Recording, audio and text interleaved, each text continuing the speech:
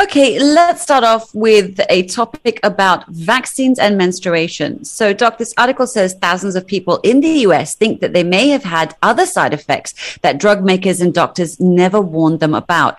Unexpected changes in their menstrual cycles due to COVID vaccines. So, Doc, let's start off with, looking at how important is having a regular, healthy menstrual cycle. And what exactly does healthy mean in this case? I mean, it's basically, the lady will have cycles which are what we call regular. So everyone differs, but most of them will have maybe within 3 to 5 days, and they normally just use so much of pads each time they have a regular cycle. So anything that disturbs that, whether the number of days increase or decreases, or the number of pads increase or decrease, so it's no more what they call regular. We normally don't use the word healthy. We just say whether it's regular or irregular menstrual cycle. And of course, this could mean some underlying issues that be going on that is disturbing the menstrual cycle. So anything can be, from changes in weight, even in your stress levels, diet changes, hormonal changes. All these can affect your menstrual cycles. Medication sometimes can affect, or other illnesses. Many illnesses can affect your menstrual cycle. But here they're talking of COVID vaccines. Yeah. And, what could be in these vaccines that are causing this discrepancy or disruption? Yeah, I mean, we know the vaccine does cause inflammation. That's how there's a body gets an inflammatory response because the vaccine is there, and to also educate the immune system what the virus, this virus is something alien. So, but when you get a reaction like that, it can cause inflammation in the body, and that could disturb the menstrual cycle. But a lot of things we still don't know. I think that not that the doctors didn't warn them, probably the doctors themselves didn't know that some of the side effects that can occur with the vaccines. So you have to wait and see as more people get vaccinated, what are the effects. And everybody is different. Some people, after the vaccine, nothing. Some people get very severe symptoms like severe headaches and body aches and fever. So I think everybody is different. But what does it do? I mean, in the long term, is it something that we should be worried about?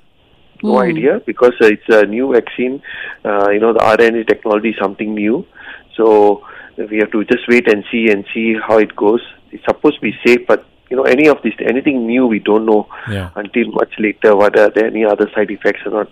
But because of how serious COVID is, you have no choice but to take the vaccine. Yeah. So this article says the recent hot spell has us turning on air conditioning, staying away from outdoor activities, as if we need a reason, and consuming a lot more fluids. Dr. Gilberto Salazar, an associate professor of emergency medicine at UT Southwestern Medical Center, says rehydration doesn't always have to mean drinking water only. So, Doc, this article actually points to drinking coconut water, which we do quite a lot here, right? Fat-free or skim milk, green tea, and fruit smoothies as alternatives. So what's your professional opinion on all of these? The only worry here is that things like, though green tea is a diuretic sort of effect, so you can actually lose more water. And a lot of things like fruit smoothies especially can increase your sugar levels if you are especially a diabetic, So you have to be a bit careful because too much of fruit is still sugar. Fructose. So it's also, if you are trying to lose weight, then you don't want to take too much of fruit smoothies because that can affect your calories. Yeah, I remember watching a survival show, and then the guy says he was like stuck on an island or whatever it is, and he started out drinking coconut and everything, but long term that's also not very good for you, is it? Yeah, I mean, he's taking one coconut drink, no problem, but it's got minerals, but it also has some sugar inside. So you wouldn't overdo it. So I think all these can be added on, but still hydration is the best is through your water anyway. Yeah. Okay, so here's the $1 million question. How much and how often should we be rehydrating? And is there such a thing as overhydrating? Basically, we don't use the word 2 liters a day, but some people talk about 33 mils per kg. That means if you are 60 kg, you would need about 2 liters. Oh, based on your weight. I see. Okay. Yeah. Right. Okay. Yeah. And there is such a thing as overhydrating. I remember I had a patient a lady who started taking, I don't know why, she started taking as much as 10 liters a day. Oh my God. Oh my goodness. And that was crazy. And she came with severe kidney failure because her kidneys became so big, overworking to get rid of that extra water, and they became very what they call hydronephrosis. They became very huge, and ultimately they just gave up. So not overhydrate. The best is if you're thirsty, drink water. If not, at least stick to about 2 liters or according. How can you tell that? I mean, when your pee gets a bit too clear? Yeah, too clear. That means if it's very yellow, dark, then not enough hydrating yourself. If it's just light yellow, that's the best. If it's very white, then you're overhydrating. A study published by the Annals of the Rheumatic Diseases found that men diagnosed with rheumatoid arthritis or other inflammatory forms of the disease have higher rates of infertility and involuntary childlessness. So, Doc, how does a condition that affects the spine and joints have to do with reproduction? Actually, no. If rheumatoid arthritis is actually a multi-system disease, So it affects the joints, but it can affect any system in the body, and it causes just inflammation. So it's autoimmune disease. So it can cause things like gastrointestinal problems. It can be associated with even, lung issues. And being an inflammation, it probably can also affect your, the sperm production and things like your, inflammation of the, your duct. So all these can cause problems with your reproduction. That is fascinating. I never knew that because I always thought when it comes to arthritis, it's just like, especially your hands and your feet. But now it's in the other regions as well. Are we talking about like there are no joints there, right? Yeah, because this is that is the one that affects with age and with degeneration, osteoarthritis. So that's a different type of arthritis. Whereas rheumatoid arthritis is like an autoimmune disease. So this can affect many systems in the body. All right. Anywhere there are cells, it can go. Yes, Doc? Yeah, it can cause inflammation. Yeah, that's right. Ouch. So how do we keep rheumatoid arthritis at bay or under control? So all these autoimmune diseases, we have a genetic predisposition. Some of us will get it because of our genes. But how do you keep it at bay? Just like any other autoimmune disease, lifestyle plays a big role. They say again, cutting off toxins, taking off processed foods, taking a lot of healthy foods. Even if it's in your genes, you can still do all that. Yeah, basically we know that you can actually switch off those genes, so reduce inflammation in the body, reduce the free radicals in the body, help your body detox better. So all that can actually sort of switch off the genes that can cause inflammation, and all these autoimmune disease might actually become silent. And it's not easy, to have that sort of lifestyle, but people have done it. I got patients who have really, we call it burnt out arthritis, because they've changed their lifestyle and they somehow suppress that inflammation in the body. So totally gone into remission then, like it's as if it never happened. Yeah, it's gone into remission. They've been off their medication, which is good. But they are really fanatical about their lifestyle, so that's good. So I'm just wondering, that means if they did ever go back to their old ways, it would come back? Yeah, it will come back because you trigger off again. Wow. So it's all in your genes. That's why I always wear khakis. So let's talk about teeth and cancer. So according to studies by the Center for Disease Control and Prevention in America, warns that pain in the upper teeth, as well as loose teeth or dentures that no longer fit well, may indicate paranasal sinus or nasal cavity cancer. Doc, how common is this form of cancer and how treatable is it? Yeah, it's not one of the commonest ones, because we know that, like breast, lung, prostate, and colon and all are the more common ones. Even skin cancer, is it? Yeah, but it is there. You get patients who get diagnosed with paranasal sinus, nasal cavity cancer. It's, I suppose, different from the nasopharyngeal cancer, which is more common in our part of the world, NPC.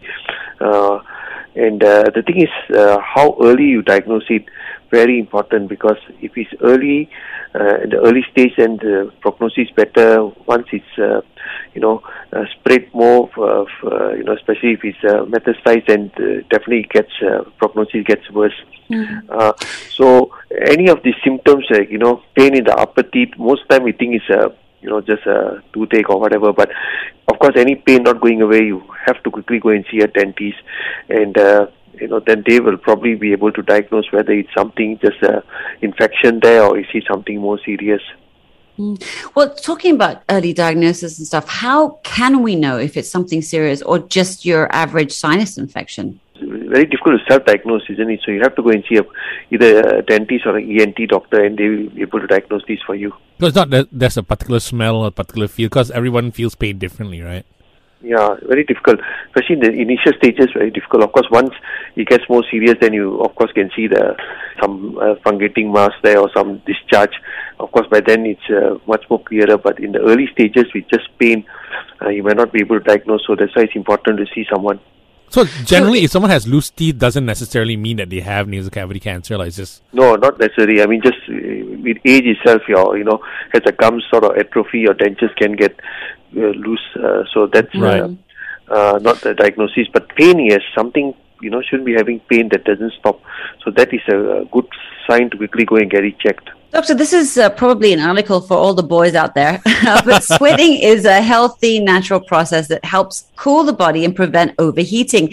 However, some people may experience excessive sweating of the face and the head, which could be a sign of an underlying condition called hyperhidrosis.